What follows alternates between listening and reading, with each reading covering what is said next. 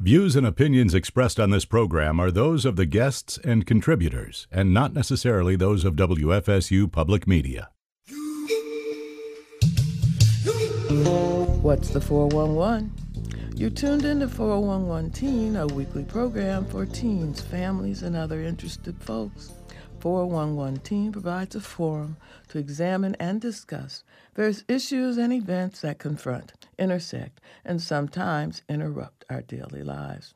This edition welcomes the Politics Rapp team from James S. Rickards High School IB International Baccalaureate Program students.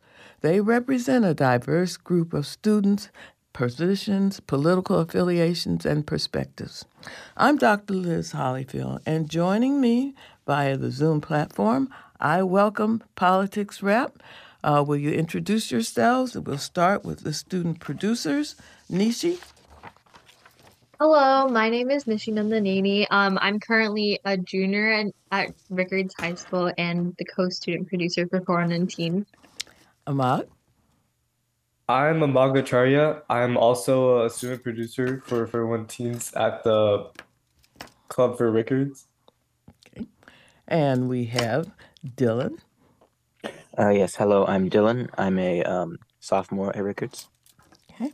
Xavier. Hi, I'm Xavier. I'm a sophomore at Rickards. Well, I am very glad to have you all. I welcome you, and you have been on the program before, so looking forward to you sharing your perspectives and what's happening. Guess we'll start with the Israeli-Gaza situation, conflict, war. Israel has renewed its assault on Gaza, warning residents sheltering in the south, which had previously been declared a safe zone, to evacuate. They are updriving the death toll with aerial attacks on densely populated neighborhoods. Palestinian civilians in Gaza were given 7 days to tend to their wounded, bury their dead, and sleep without the sound of bombs. The U.S. Senate could vote on a bill that would send $14 billion in taxpayer money and U.S.-made weapons to support Israel's bombing of Gaza. What are your thoughts at this point about the Gaza-Palestinian conflict? I just want to start by acknowledging the fact that it's been a continuous issue, when it comes to our economy, that the taxes that are collected from the citizens of the U.S. haven't been exactly I don't want to say distributed, but we've always found that we're not getting enough funds for certain things or whatever because they're not exactly facilitating the funds that the way they really want to for certain issues or whatever. And so the fact that they want to take our taxpayers' money to kill people in a completely different country, which I don't know, that's just something I had to point out. But in terms of the actual conflict, I think it's terrible what's going on in Palestine right now and in Gaza. And I genuinely just don't such a simple concept, but I've never really understood the purpose of war when we have diplomats and everything. And this isn't even war, it's genocide. So well, you've answered a couple questions I was going to ask you later, and we'll get back to it. And one was, is it genocide? What is going on? But let's hear where everyone sits, and then we'll get back and look at some of those other issues closer. Where do the rest of you sit on that? What is your position? How do you feel about it? I personally feel... Oh, Go ahead. okay. I personally feel that the biggest thing is this is not us defending a nation. If this was us defending a nation, like with the situation with the invasion in Ukraine, we were defending a nation and the people there. In this case, this is as much an attack, right? And to me, that is just something that we can't help with, right? If it's defending people, we can put our money towards helping those people. If there's an earthquake, we can help with that. This is not helping people. This is only hurting people. Good points. We'll address some more of that a little later. Just kind of get an overview of how you see, how you would characterize where we're at and what's going on. Next. To add on to what Xavier said, I think in general we had on one of these tapings, we had a conversation about whether our tax dollars should go to international efforts, and I believe the topic then was about Ukraine, and I was a supporter of that. I think we should not only should we do it because they were being invaded and they needed it, but also in that case it was in our interest and everyone's interest to have global security. This would be funding further killing of civilians. There's no world in which we should spend $14 billion on bombing Gaza. Yeah. Yeah, I completely agree. I'm so sorry. No, go right ahead. I mean, it's an open discussion. We'll get to everyone. If you have a comment you want to say in response, feel free. Yeah, I was just really going to say that I completely agree with what Dylan was saying. $14 billion is so much that could be going to so many things that are actually like issues, and instead of like contributing to the deaths of so many people. Yeah. Yeah, I agree with what everyone has said so far because, I do support helping out countries that do need the help, but in this case, the money is going blatantly towards killing civilians, and I do not agree with that. Yeah, it is, and it's not just killing civilians. I mean, for example, 4 Israeli attacks on journalists and the media facilities in Gaza during November of 2023. This fighting the laws violated the laws of the war. And they were targeting, these attacks were targeting civilians and civilian objects. They were making no apparent contribution to the Palestinian military operations, but they were being targeted because they were journalists.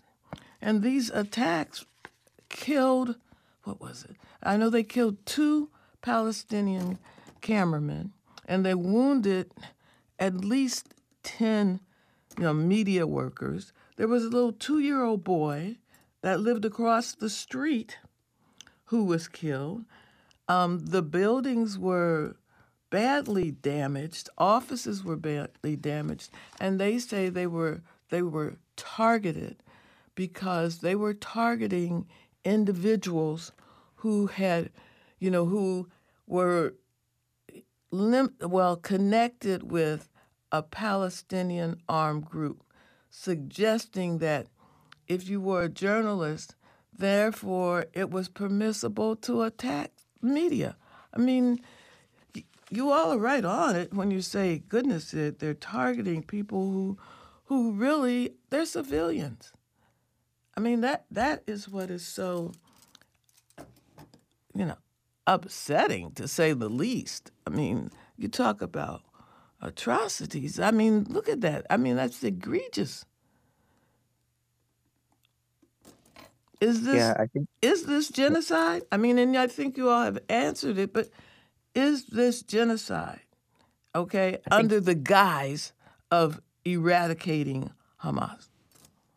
I think it is, and I think it goes to a bit of a deeper conflict that has been in that region for hundreds, thousands of years, by some arguments. But I also think that the issue of who should have that land, that issue has there's been some diplomacy about it. There's been some negotiation, and I saw some statistics that was starting to kind of ease in the majority of people's minds, but the extremes were the ones who kind of riled both sides up and caused a war. Exactly. Indeed. That's seems to be one piece of it. It certainly does. Other comments? How do you all see this as genocide? Yeah, I there've been over agree with that. 15,000 Palestinian folks killed. And out of this, and I mean, I'm probably incorrect because by the time this airs, it might be up to 20,000. I don't know. I mean, the numbers are always going up. But Yeah, most of them yeah, and are mothers and women and children. it's genuinely like I don't know. I very much agree that it's like a genocide because in no sense like of the conflict that's going on is it really does it really seem like it's war like you've mentioned already like it's over 15,000 deaths and so many people have been injured. I think the number of Palestinians that are injured is like about 50,000, which is a crazy number. And then for Israel, they have maybe a little over 1,000 deaths, which of course is like a lot of deaths still, but in comparison, clearly the number for Palestine is so much higher. And it's just it's not necessary, and yet they still continue with it, and that's the worst part of this all. Yep. Yeah, I mean, I would say this is genocide because, 15,000 deaths, that's a very large number. That's an incomprehensible number. And this war has been only going on for like 2 years, or not 2 years, 2 months. Months, yeah. Right, yeah. And it seems like they're making no progress at all. It doesn't matter the amount of deaths that are stacking up. I see no progress being made. Well, I wonder how we define progress, how they define progress. I don't know. I mean, what's the strategic rationale behind this? I mean, maybe we will never know, but, it just seems like it's collective punishment. No matter who it is, you need to be punished because you are a Palestinian. If you're a Palestinian, then you're bad. I don't know. You all can kind of respond to it, think about it. But I mean, that's kind of where we're at. I mean, even when Israelis allowed some folks to return, they refused to allow the kids to go to school. Okay? It's time for us to take a break. I'll take a break and we can finish this up when we come back. I've been talking with students from Rickards High School, the Politics Rap team. We're going to take a quick break, but we'll get right back at you.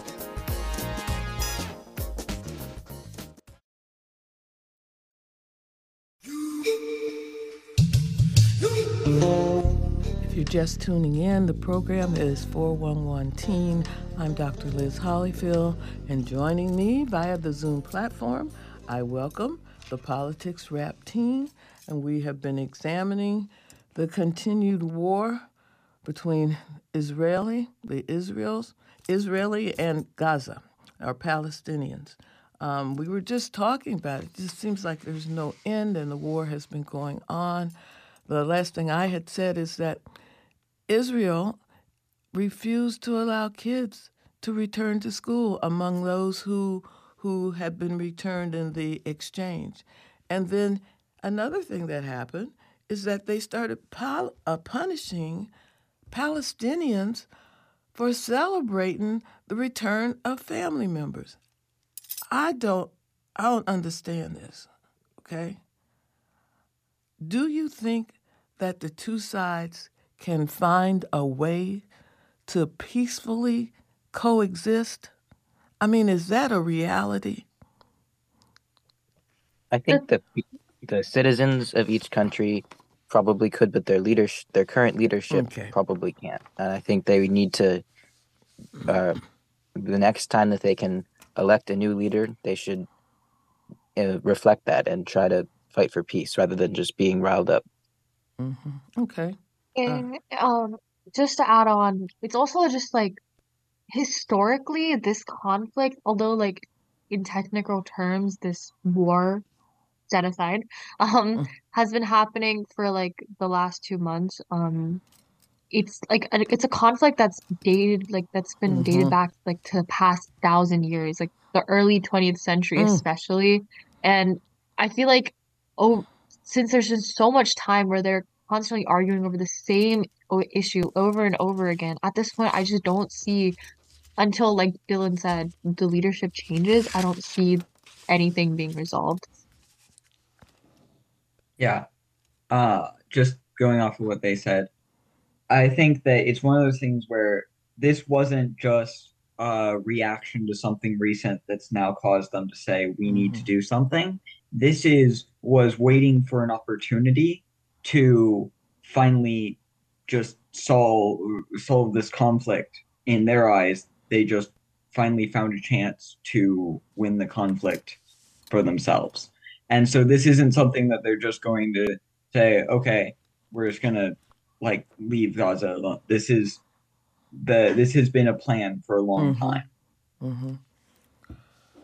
Yeah, I mean, for the length of this conflict, for now, I don't see any, for now, I don't see any sort of um agreement between the two countries. I mean, a miracle has to happen for some sort of agreement between the two leaderships of these countries. Well, do you think that it will take the genocide of the Palestinians to end this conflict? And because we've talked about how old it is, how it dates back, thousands of years, 1,000 years at least. It's ongoing. It's about the land, who should get the land, and that's never going to be solved. I know I had another group on, and they were saying that basically, if you look at what's going on, they're just pushing the Palestinians further and further and further off the land. They told them to go to the south, and when they got to the south, then they started bombing the south. So there's no place in southern Gaza, from what the reporters are saying, that people can live. So if they demolish and destroy the whole country, there's no place for them to come back to.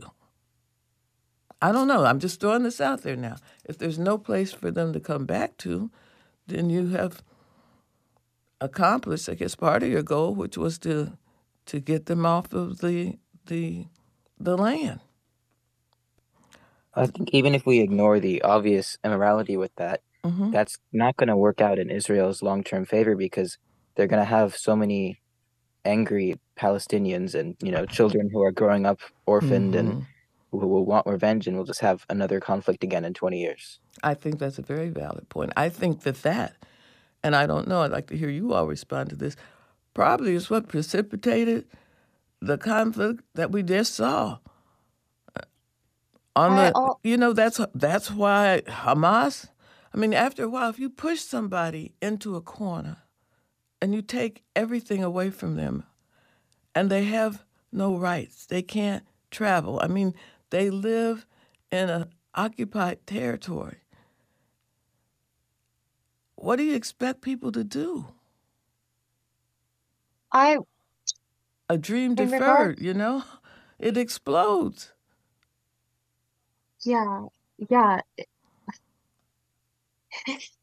In regards to the earlier question, I wanted to point out that um it's really unfortunate that we kind of just like have to say that, like, until they keep getting pushed and pushed, like, this conflict may never end. But something to note is the fact that if other countries with more power get involved, for example, the country that we live in, and try to put an end to the death toll and to everything going on, and kind of put their foot down, I feel like there would be a very clear chance at, like, the conflict at least, like, having a start to being resolved. Like, But it might not be fully resolved that Nishi, easily. our country, you say, like, our country, did we really try to put it into it? If you think about when this started, Biden started out by saying, he didn't believe what the reports that were coming from Gaza, we weren't trying, it didn't seem like we were trying to put an end to this. It didn't seem like we were trying to move in and help solve this. It seems like we were No, fueling yeah. it. I don't know. I mean, No. you all tell me, but Oh, yeah. I meant like if our country got involved, like and supported Palestine oh, instead and mm-hmm, tried to, then it would mm-hmm, there could be a possible start to a resolution between the two countries, but mm-hmm. I don't know if that'll happen anytime soon, unfortunately.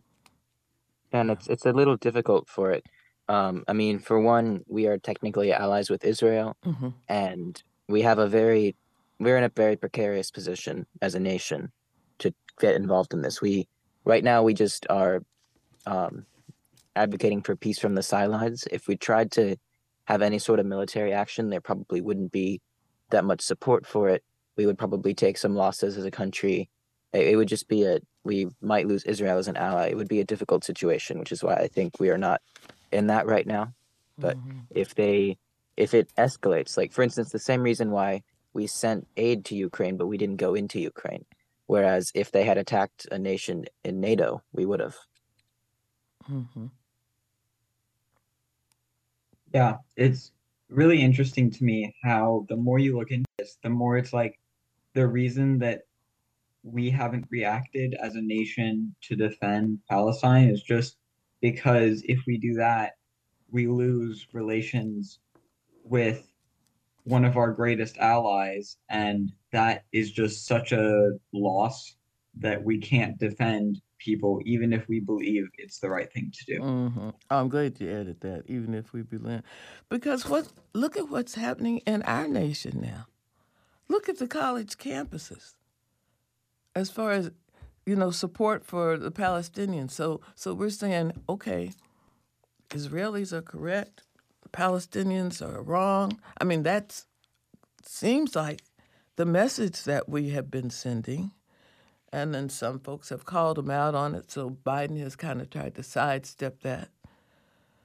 Well, we understand we don't really aren't advocating for the Palestinians to be, murdered. We aren't advocating for them to, be victims of genocide.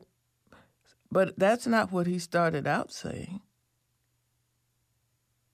And it's only because there's been so much turmoil and uprising on our own campuses about what's going on. People can see. What impact do you think this has on Israel? I mean, people can see what's going on.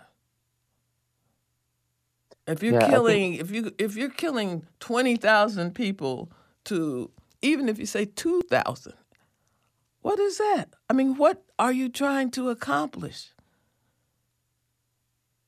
when the conflict first started, it was initially, well, the aggressor was considered to be Hamas, and I Mm-hmm. think that's probably why Biden's initial message was anti-Hamas. Mm-hmm. And then Israel has just responded by blowing it out of proportion with the Okay. bombings to Gaza. And I think I have actually seen this play out, and I've heard stories on college campuses where people just some are Palestine supporters, some are Israel supporters, Mm-hmm. and they just can't accept. I think we should just all be advocating for peace. I think everyone should be able to get behind that, and we shouldn't be advocating for the specifics. We should just be advocating for peace at this point. But Yeah, and I agree. Yeah, go right ahead. yeah, I was just gonna say, and I think one of the biggest things is one of the big sides that people take is they're like, well, look at this, innocent group that was hurt on one side or the other. Mm-hmm. And I think the biggest thing is on a small scale, we can't really know for certain everything that's going on because there's just so much of where are we getting the news from, right? And all this. Right. So I think a lot of it comes down to those things. We should look at the larger signs of what's going on, not because there's obviously smaller scale really terrible things going on, but that's happening on both sides, Mm-hmm. right? This is overall a terrible situation, but we need to be focusing on as a whole the reaction to it and what the groups are going to do as a result. Right. I agree with Xavier. Like, both sides in their own way are each wrong. And I feel like the best sort of action that we can do is advocate for peace at this point because it's a very complicated issue. And, the more we wait, the more we let this play out, the more people that are going to be killed. Mm-hmm. Well, and the more disputes that we have where we say that someone else is wrong for supporting Palestine or wrong for Right. supporting Israel, that's just not productive because I don't think anyone on these college campuses, okay, I can't say not everyone, Yeah. but I think the vast majority of people who are advocating one way or another in this country are not advocating for the genocide of anyone. And it's just that people get riled up and they want to, see someone else as an opposition and an enemy. And so that's kind of how they're wired to think, and so that's why we have conflict like that. Right. I don't think this is a situation where there should be two different sides. I feel like picking sides is what creates the issue of, okay, you're opposing me. We don't believe in the same things, and that brings us to the point where no one can agree on anything. Mm-hmm. And that's why I wonder, is peace the answer? Will we ever see peace? Really? Do you think we'll? I mean, it sounds good. Yes, we should advocate for peace, but is that real?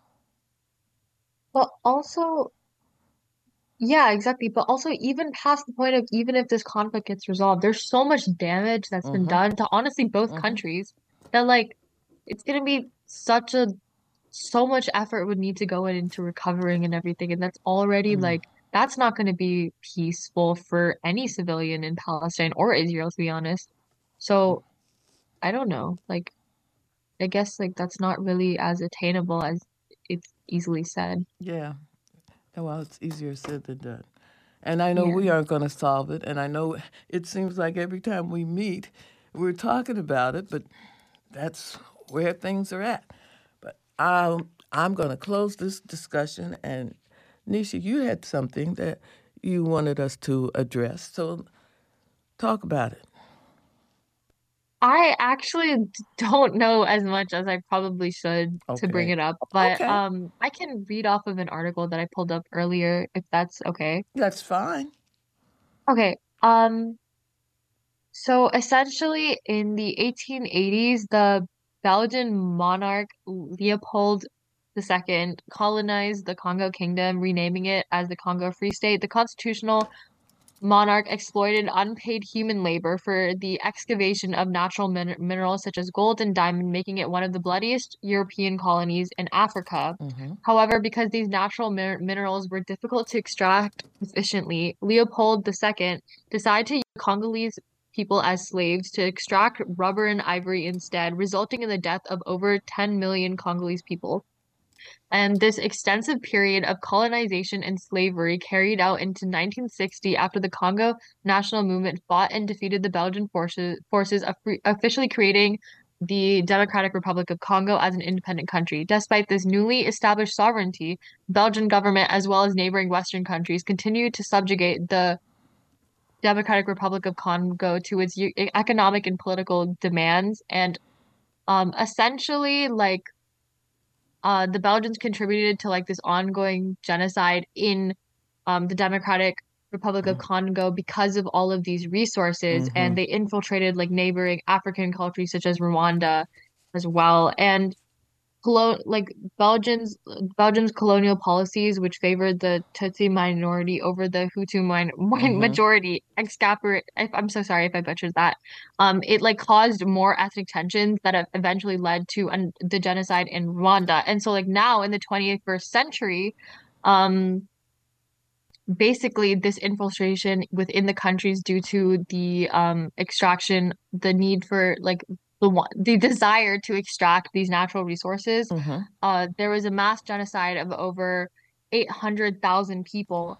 And the Democratic Republic of Congo, which borders 9 different countries, has served as a country for refuge for all of these civilians that were like victims of this genocide. And were able to escape or survive. They made it into Congo, Mm-hmm. and over 200,000 of them are now in Congo. But because of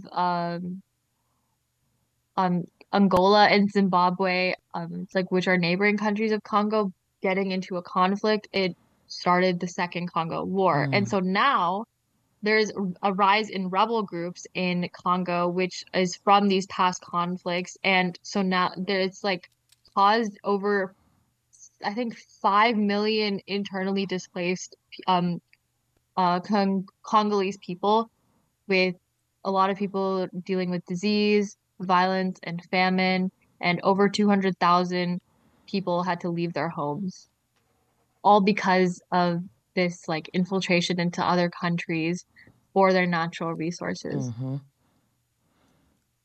Yeah, that's essentially That's often the case. Comments. I mean, it's usually about money and the natural resources. That what's insane is that like how much are they even going to be able to profit like if they're losing so much trying to get that in the first place. they must think it's worthwhile. I don't know. I don't know. Comments. What do you all think? But This is one of those things that I'm sitting here and I'd heard a little bit about this, but it's such a huge topic that it's like it's obviously a terrible thing. And is there anything we can do about it is what I'm thinking, because involvement often just leads to more issues when there's this many disagreements. And so, yeah, Well, what would be a possible solution? I don't know. let me ask you to hold your thoughts. We'll come back and deal with this, but I need to take a brief break, and then we'll get right back at you.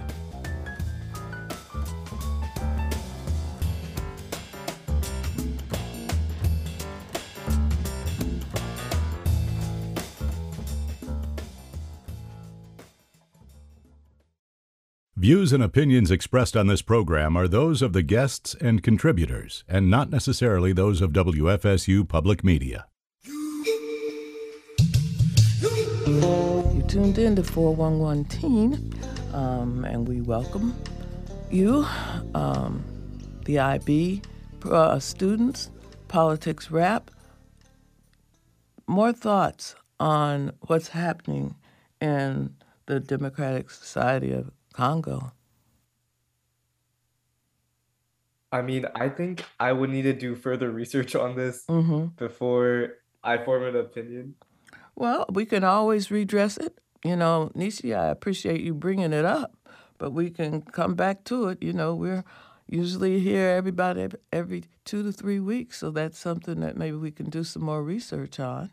And Yeah, of course. yeah, and I appreciate you bringing it up. Boy, in Congress, I agree. okay, in Congress and in the country as a whole, Republicans and Democrats can't seem to agree on much of anything these days. Republicans don't even want the Democrats to support what they're saying. They don't want the speaker to solicit Democratic support. If they do, that's unacceptable. We've talked about this before too, but do you think the American two-party system is broken? Can we continue to govern in this manner? What do you think? It always has issues, and it always will. Right now is a particularly harsh point, and I think that there's a good chance that at least some sort of change occurs, whether just a new party or just a shifting, something is going to occur, I think.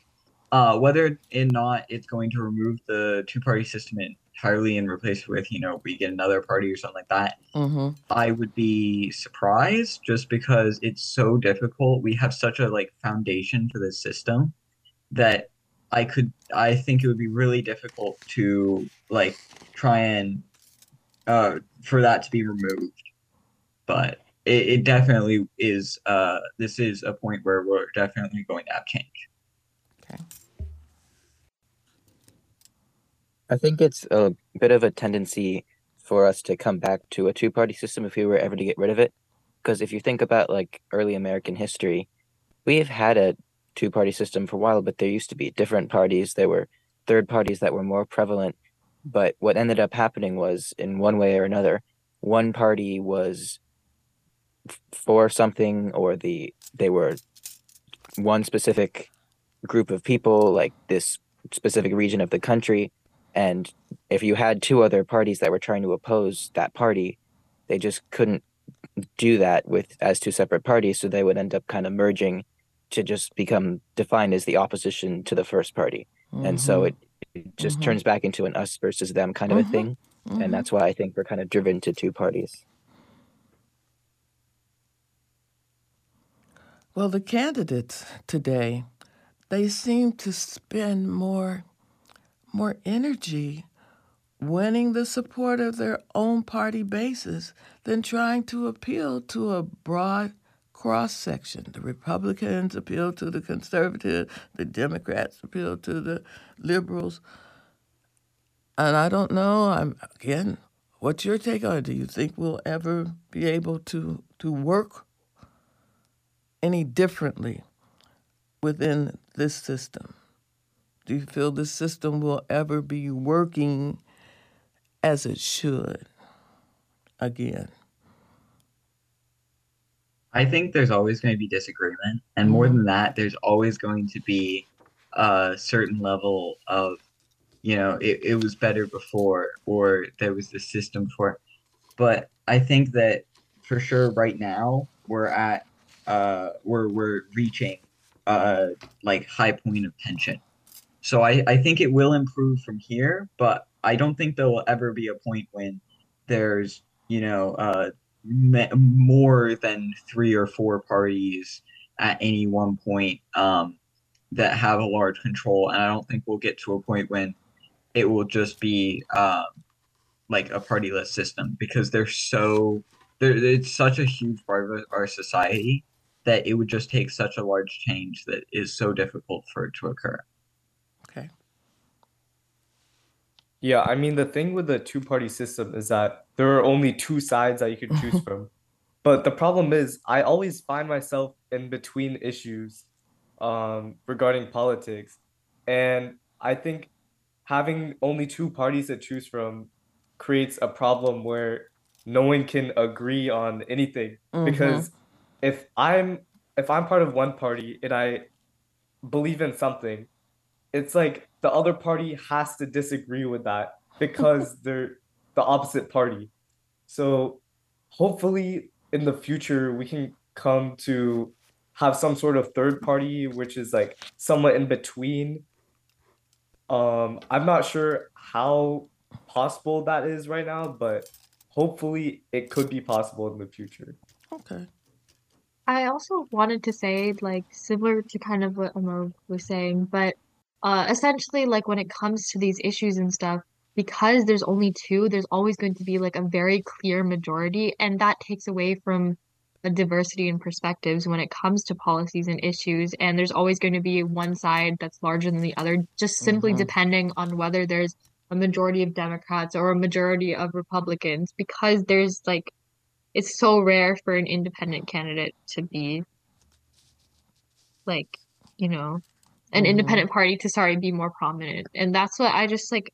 I think that because we have this two-party system, it gives too much power to both parties, which kind of just takes away from, I guess, like individual perspectives, because it's just what the two parties view as a whole in general instead. Yeah, it's kind of a self-feeding cycle, because we have two parties, and because of that, when people, are learning about politics, they take sides, and the only sides they can really take, except for the few people who will look past the two major parties, are either one or the other. And that just means that then we have more supporters that are on the two extremes, and there's no in between. And that's just kept going for so long.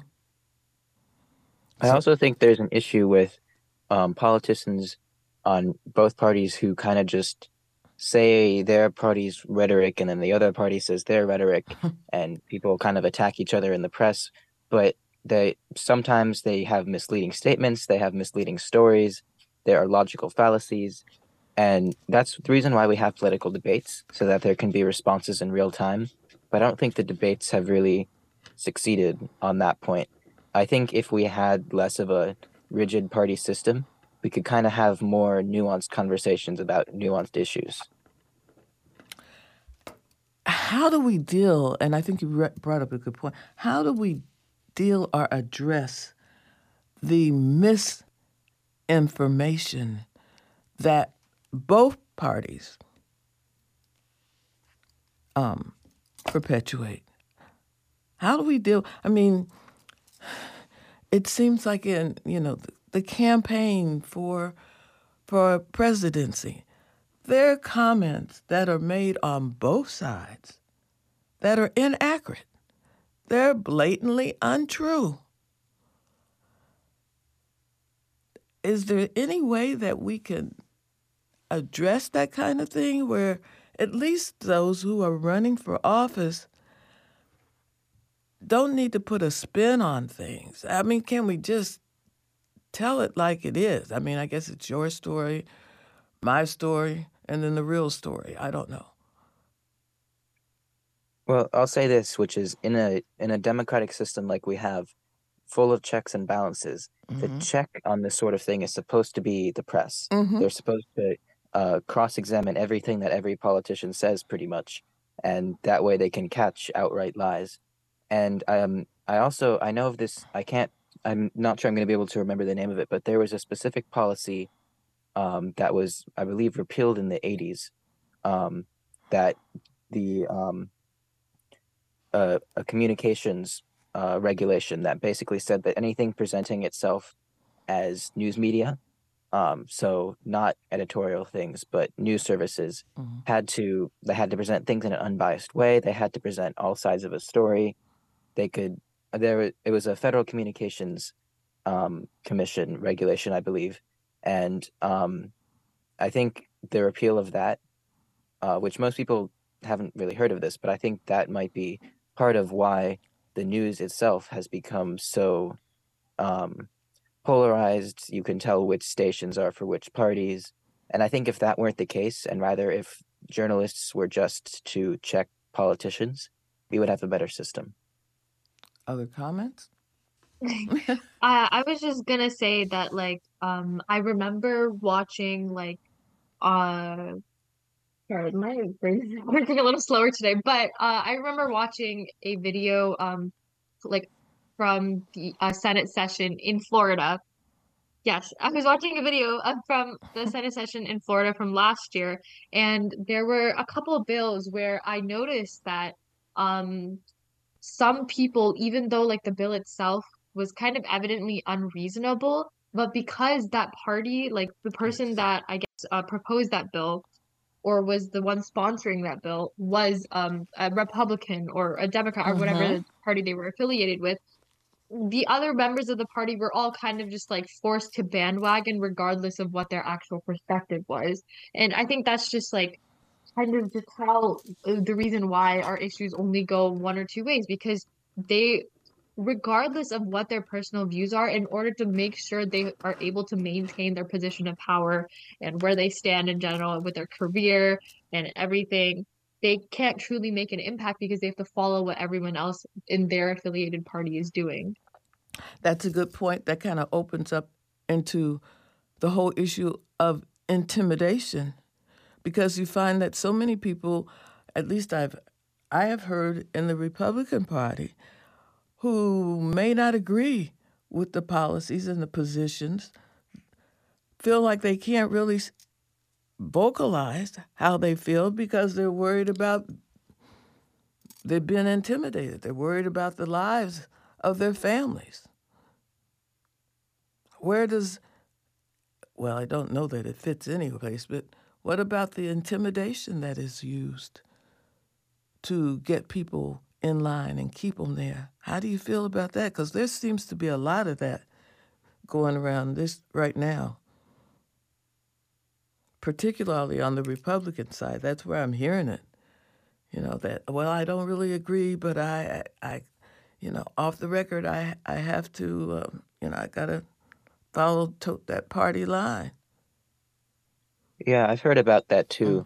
And I would just wonder, not that I don't know the facts about this, so I can't necessarily say that I support it or not, but we currently offer Secret Service to, the president and their family and the top levels of government.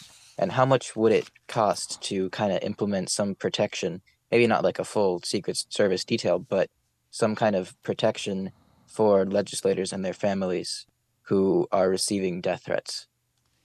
I think that might be a way to do that. I also just want to say that I did some research. I found that the policy I was talking about was the fairness doctrine of the Federal Communication Commission. It was introduced in 1949 and repealed in 1987. It required holders of broadcast licenses both to present controversial issues of public importance and to do so in a manner that fairly reflected differing viewpoints. So, Okay. Other comments, particularly about this whole intimidation, because that seems to be something that you hear pretty regularly from talking heads, various programs, where people are verbalizing they really don't always agree with various positions, but they don't feel the freedom to disagree. What role does intimidation play? Do you think it should play any role at all? How do we get away from it? Amon, Honest, I know you all are just kind of sitting there like, but that seems to be a really a big issue. I know you all have heard of it. It comes up all the yeah. time, all the time.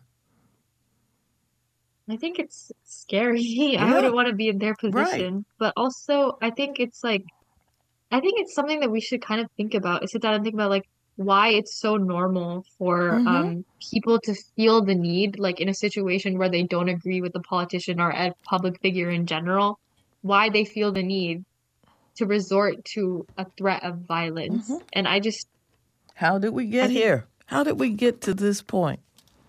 desensitization to everything going on in the world, and that just makes us feel like it's not a big deal to be threatening other people with their life.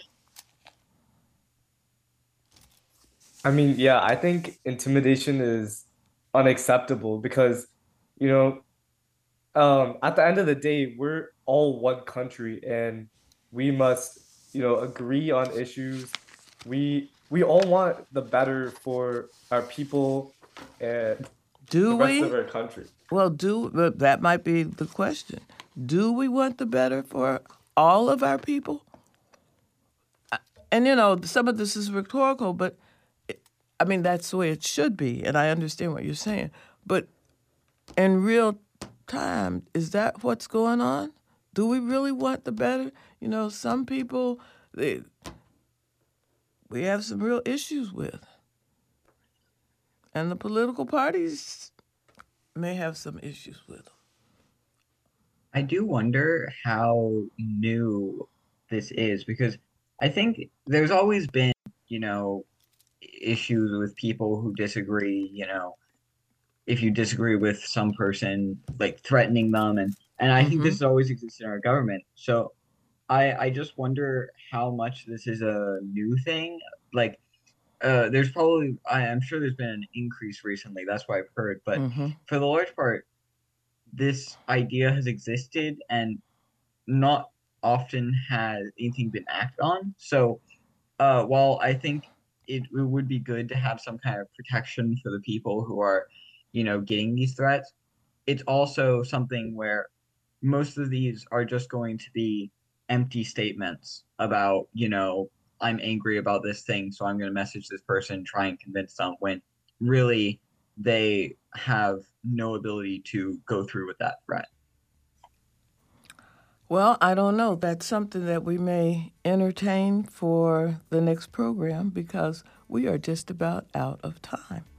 So, and it will be next year before I talk to you. But you all have a peaceful holiday because it is time out. And that's it for this edition of 411 Team. Many thanks to my Politics Rapp panelists and student producers. To my listening audience, appreciate for your time and ear. This is Dr. Liz Hollyfield inviting you to tune in next week, same time, same place, to get the 411 on 411 Team.